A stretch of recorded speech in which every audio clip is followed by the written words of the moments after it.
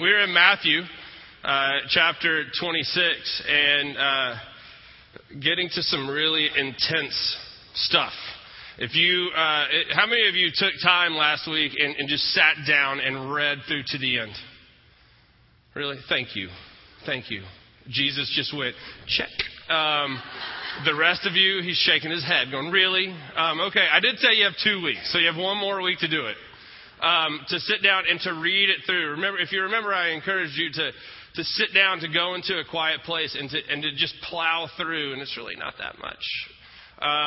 Chapters 26, 27, and 28. To read this climactic movement of the gospel story in one sitting, because it is powerful. It's amazing stuff. It's really cool to see it and to play. I mean, my mind sometimes works in the form of a movie. And so I just see all of this intrigue and scene shifting and moving back and forth and the betrayal and then, just everything that goes on. It's amazing stuff that happens right here. And so last week we talked about the plot to kill Jesus. Jesus is anointed by the unnamed woman. And y'all didn't get this, but 11 o'clock did. Judas agrees to betray Jesus. Yeah, sorry, I went a little further at the 11 o'clock. So we find ourselves at verse 17. On the first day of the festival of unleavened bread, the disciples came to Jesus and asked, "Where do you want us to prepare the Passover supper?" As you go into the city, he told them, "You will see a certain man. Tell him, 'The teacher says, my time has come and I will eat the Passover meal with my disciples at your house.' So the disciples did as Jesus told them and prepared the Passover supper there. When it was evening, Jesus sat down at the table with the 12 disciples. While they were eating, he said, 'The truth is, one of you will betray me.' Greatly distressed, one by one, they began to ask him, 'I'm not the one, am I, Lord?' He replied, 'One of you who is eating with me now will betray me. For I, the Son of Man, must die as the Scriptures declared long ago. But how terrible it will be for my betrayer. Far better for him if he had never been born.' Judas, the one who would betray him, also asked, 'Teacher, I'm not the one, am I?' And Jesus told him, 'You have said it yourself.' As they were eating, Jesus took a loaf of bread and asked God's blessing on it. Then he broke it into pieces and gave it to the disciples, saying, 'Take, eat. This is my body.' And he took a cup of wine and gave thanks to God for it. He gave it to them and said, 'Each of you drink from it, for this is my blood which seals the covenant between God and his people. It is poured out to forgive the sins of many. Mark my words, I will not drink wine again until the day I drink it with you in my Father's kingdom.' Then they sang a hymn and went out to the Mount of Olives." Okay, a lot going on. First of all, the Feast of Unleavened Bread, Passover. It is something that they would have celebrated with Jesus for the last few years. It was a normal occurrence for them. This was something that the Jews would have celebrated since the Exodus. The Passover celebration, the Feast of Unleavened Bread, is where it begins. But the Passover celebration is a celebration of remembering that God's hand delivered the Jewish people from slavery. And there's this long meal. So what's happening here is the disciples are like, "Okay, Jesus, you are the head of this little group. So you would be the natural leader for the Passover meal. The past couple of years, you lead it. You're still leading it. Where do you want us to do this?" And Jesus has already made plans where this will happen. If you remember, they're staying outside of the city. They're staying in Bethany, just outside of Jerusalem, because at the Passover time, the population would have swollen to millions of people because Jews from all over would come. It was okay to stay outside of Jerusalem, but when you celebrated the meal, you needed to go into the city. So Jesus had already arranged with someone that I'm going to send you in. The password is password. You know, it's like the secret little thing. You're the guys. Come upstairs to the upper room and we'll get started. And the disciples would have gone. This would have been on Thursday. They would have been doing the preparations for the meal, which means they would have been getting all leavened bread out of the house. They would have searched for it, gotten rid of it, done this little thing. And then at that evening, 6 p.m. is when Friday begins, Passover. 6 p.m. on Thursday. It's Jewish calendar thing. This is when it says in the evening Jesus comes and they begin to have the meal. Now the meal would have been a 4 5-hour meal. It ain't like McDonald's. You come, you sit down, and you go through this Haggadah, which is the Hebrew word for to tell a story, essentially. And what they're doing is they're telling the story of the Exodus of the Jewish people. We were slaves in Egypt. Cry out for God to save us. We go through the plagues, the 10 plagues. One by one, you discuss them. It would have been a lively conversation. It would have been deep talk. Even though it happened every year, it was something so magnificent in the life of the Jew that it would have brought forth great conversation. So this meal takes a long time. And so it is in the course of this meal, during the Haggadah, when Jesus throws out, and by the way, one of you is going to betray me. He had been following the script up until this point because there is kind of a script that goes along with this. There are certain things that happen. At the very beginning, the leader, Jesus, would have lit 2 candles and would have told a blessing over those candles. There would have been 4 cups of wine that would have been consumed during the course of the meal. Some of you just went, all right, Passover. Just went up a couple notches, right? So 4 cups of wine that are consumed during this meal. And they each stood for something. The 4 promises of God found in Exodus. And so during this time, he would have said different Baruch atah Adonai Eloheinu, one of the things that we just sang, but blessed are you, Lord our God, King of the universe. Gone on in Hebrew, I don't know it, for creating the fruit of the vine. And there would have been this prescribed thing in prayers, and you would have sung the Hallel, praise psalms, different ones, Psalms 113 through 118, something like that, throughout this meal. And so at some point, we know it's before the 3rd cup, and I'll tell you why in just a second. He stops and he says, one of you is going to betray me. And the disciples flip out. What? It's not me, it's not me, it's not me. Now, the gospel is written much after the events happen. Because when it says Judas, the one who would betray him, they didn't know. Only Judas and Jesus knew that it was him. And so Judas is like, oh, but it's not me. And Jesus lovingly looks at him. He calls him out on his sin and he looks at him. He says, really? Now there's a whole lot about Judas. Whole lot written. That, a couple of years ago there was that book that was written, what was it, The Gospel of Judas or something that came out, and there's this firestorm outside of the church for people who want to think that we don't have faith and stuff that goes on, and so there's this weird thing that went on, but there's a lot about Judas that we can really get into, and I think we're going to talk about it a little bit more when we come up to Judas again a little bit later. But I want to focus on the meal. Because, he sits with his disciples, and they would have sat around, more than likely a round-ish table. And they would not have been in chairs, they would have been reclining. Just kind of relaxed, chilling out on pillows. And the story would have gone, and they would have been talking about the redemption of God. And then there would have been a time in the meal when you would take matzah, this bread, and you would break this bread, and you would take this charoset, this paste, and you would paste it on, and there's a great significance to that. And then after that, you would drink the 3rd cup. And the 3rd cup was the cup of redemption. The cup of redemption. And this cup was to signify that God redeemed his people. It's this cup. We know that it is this cup because right there he takes the bread and he breaks the bread, but he goes way off script and he said, this is my body, which is given for you. And now, so these guys would have gone through this Passover ceremony with him for the last few years, but with their families, their entire lives. The kids play an actual important role in the Passover meal. There's very specific elements for only kids. Why? Because they need to know these stories. something that we forget a lot of times. But as Daryl has done the Shema a lot of times, it says, teach them to your children. One of the promises that we make to God is, there is one God but you, and we will teach our children that. And so in this, there is places for the kids to play, roles for them to play. And so these disciples, John being the youngest, would have known this.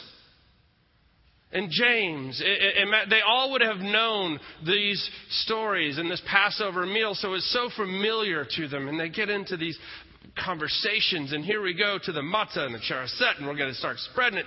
There's a blessing that goes along with it. There's a story that goes along with it. But Jesus goes, this is my body, which is given for you. And then he takes the third cup, and it wouldn't have happened immediately. There would have been a little bit of things that happened in between these two moments. And you must have, just think about the disciples. They spent all of this time with Jesus, and they're in. You're him.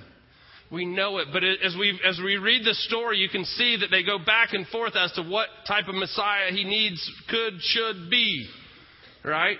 They keep going back to that, okay, you're going to be this political ruler and oust the Romans, and we're going to move this kingdom in. And all along, Jesus keeps saying, that's not the type of kingdom that I'm bringing. And he gets to this point, and it's just like, you can just see the people, like Peter's like, no. Thomas is going, oh, whatever, I don't know. Who knows what they were thinking, but all this kind of commotion, and they're probably turning to one another going, wait, what is that? Why did he deviate from that? There must be something there. If he broke thousands of years of tradition, what is happening? And then he gets to the third cup, the cup of redemption, and he blesses God for it. Blessed are you, Lord our God, King of the universe, for creating the fruit of the vine. He says, take this drink. It's my blood. Wait. No, this is the cup of redemption when God redeems the people, Israel, out of Egypt. And Jesus is like, yeah, this is the cup of redemption. It signifies my blood, which will redeem all. I can't imagine what must have been going through the disciples' minds. First the bread thing, and now he goes to the cup thing, and you're like, whoa. Now, they would not have stopped the dinner there. They would have continued on and consumed the rest of the meal and the fourth cup and sang, as it says there, they sing a hymn at the end of it. They would have finished with singing Psalm 132. And then they leave. And they go out to the Mount of Olives, and then it just speeds up, right? But you have to think that their minds were just blown. Have you ever been to something so many times and you expect it to go a certain way every single time? You know, this is what happens. Sometimes, a lot of times, church falls into that, doesn't it? I remember growing up, we used to go to Episcopal churches. I grew up Episcopalian, and we lived all over the country, and we would go up in Connecticut when we lived there. We would go to historically significant Episcopal churches, that have been there, that George Washington might have been in attendance of, George Washington prayed here type thing, I guess, and go to these different beautiful architecture in some of these churches. And the thing that was always great about it was you can go in to an Episcopal church wherever you are, and you know what's going to happen. It doesn't matter if you're on the East Coast, the West Coast, the South, the Midwest, wherever. There is a litany that you follow. There's a liturgy. You can look on the side, and there will be a little board, and it will tell you the hymns, where they're coming. And what I would do as a kid is I would see the board, and I would mark my spots in the hymnal. I'd put little markers so I didn't have to flip, and I go, here's this one, here's this one, here's this one. And you follow along. I could do the Episcopal service with both hands tied behind my back, one eye closed, and I could go through it verbatim. It was something that was known. It was something that was comfortable. There's something to say about that. You go into a different place, a different area, a different congregation, and you walk in and you move in to the rhythms of God just as they are at your home church. But then you go one day and you're sitting through this liturgy and you're sitting through this service, and all of a sudden the priest does something out of left field, and you're like, whoa! What just happened? This is what the disciples would have been going through. This rhythm of their life was just shattered. This rhythm of a celebration that is a chief celebration for the Jewish people. Like, you know, you come in for Sukkot, that celebration. We want you to come in and worship in Jerusalem. But if you can't get there, you know, that's all right. But Passover, you got to be there. This is a big deal, people. This shows God's hand moving us into redemption, into freedom, from slavery to sonship. And so you're going through this rhythm of the liturgy of the Passover meal, and Jesus puts the brakes on it, and he says, boom. This is one of the last times he says, I am the Messiah, but I am not the one you thought I would be. He again promises a kingdom. I will not drink again until I drink with you a new wine in the kingdom of God. For the disciples, when Jesus is taken just a few hours later, their world is crushed. They spin out of control and they all disappear. Peter just loses it in front of people.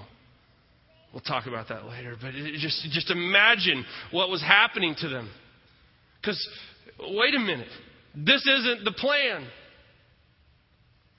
But their mind, maybe after a little bit of shock, maybe starts filtering back through the teachings that they had spent so much time absorbing and hearing the words of Jesus. And maybe they start to think about the Passover meal, and they're like, whoa, wait. He said his blood. That there's something about him dying. Remember, he said the temple's going to be destroyed, but then it's going to come back. Whoa, I don't know what that means. I can't imagine. We know the rest of the story, and it's so easy for us to look at them and go, well, why didn't you get it, John? But think about that moment for them.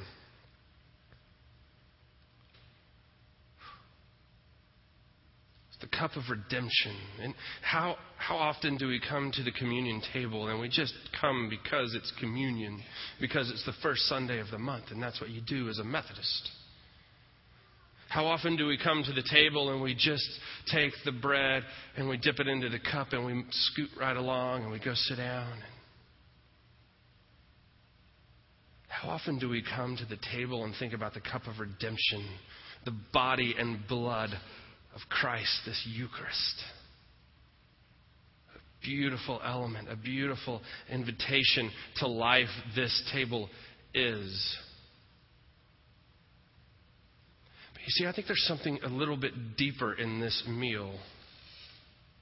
Because while Jesus was celebrating this Passover meal and he's talking about the bread and the blood, the body and the blood, and their significance in this third cup of redemption, and I think at the same time that there's almost this element that every meal is this way.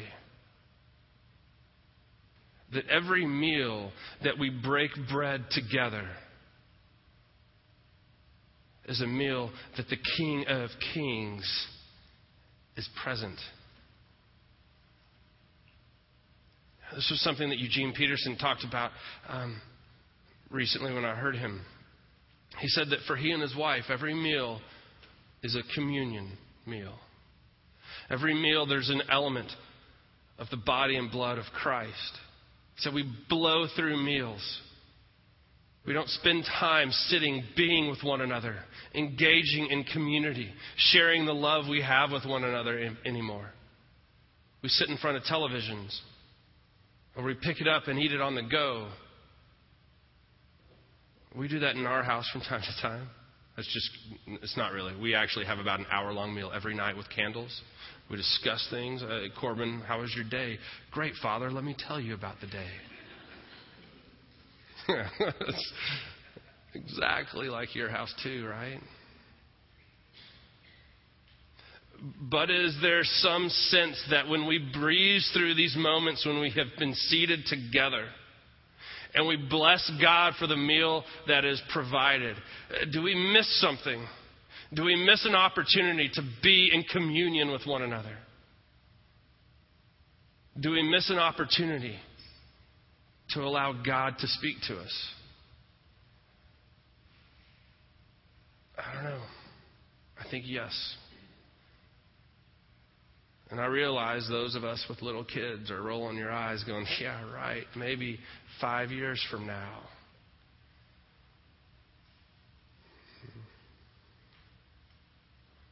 This is the Lord's table. Today we come and celebrate the new covenant. The covenant between God and His people. The covenant that was fulfilled, paid for, done, redemption on the cross. As we come forward today, let us begin to picture this not as just an act of the church, but let us begin to picture this as something so much deeper, so much bigger, that Christ has invited us into His life. Christ has invited us to consume Him so that we might have life. As you come this morning to accept this gift of body and blood, this gift of freedom of life, remember it. And don't let it stay here at this table. I wonder what the disciples did as they sat down to eat in the coming years. I wonder if their entire perception of meal changed. I wonder if living immediately after the death and the resurrection, and Jesus appearing to them as He says, I'll meet you back in this room. I wonder if their perception of life in general changed and they began to cherish and they began to celebrate. That Passover didn't happen once a year for them any longer.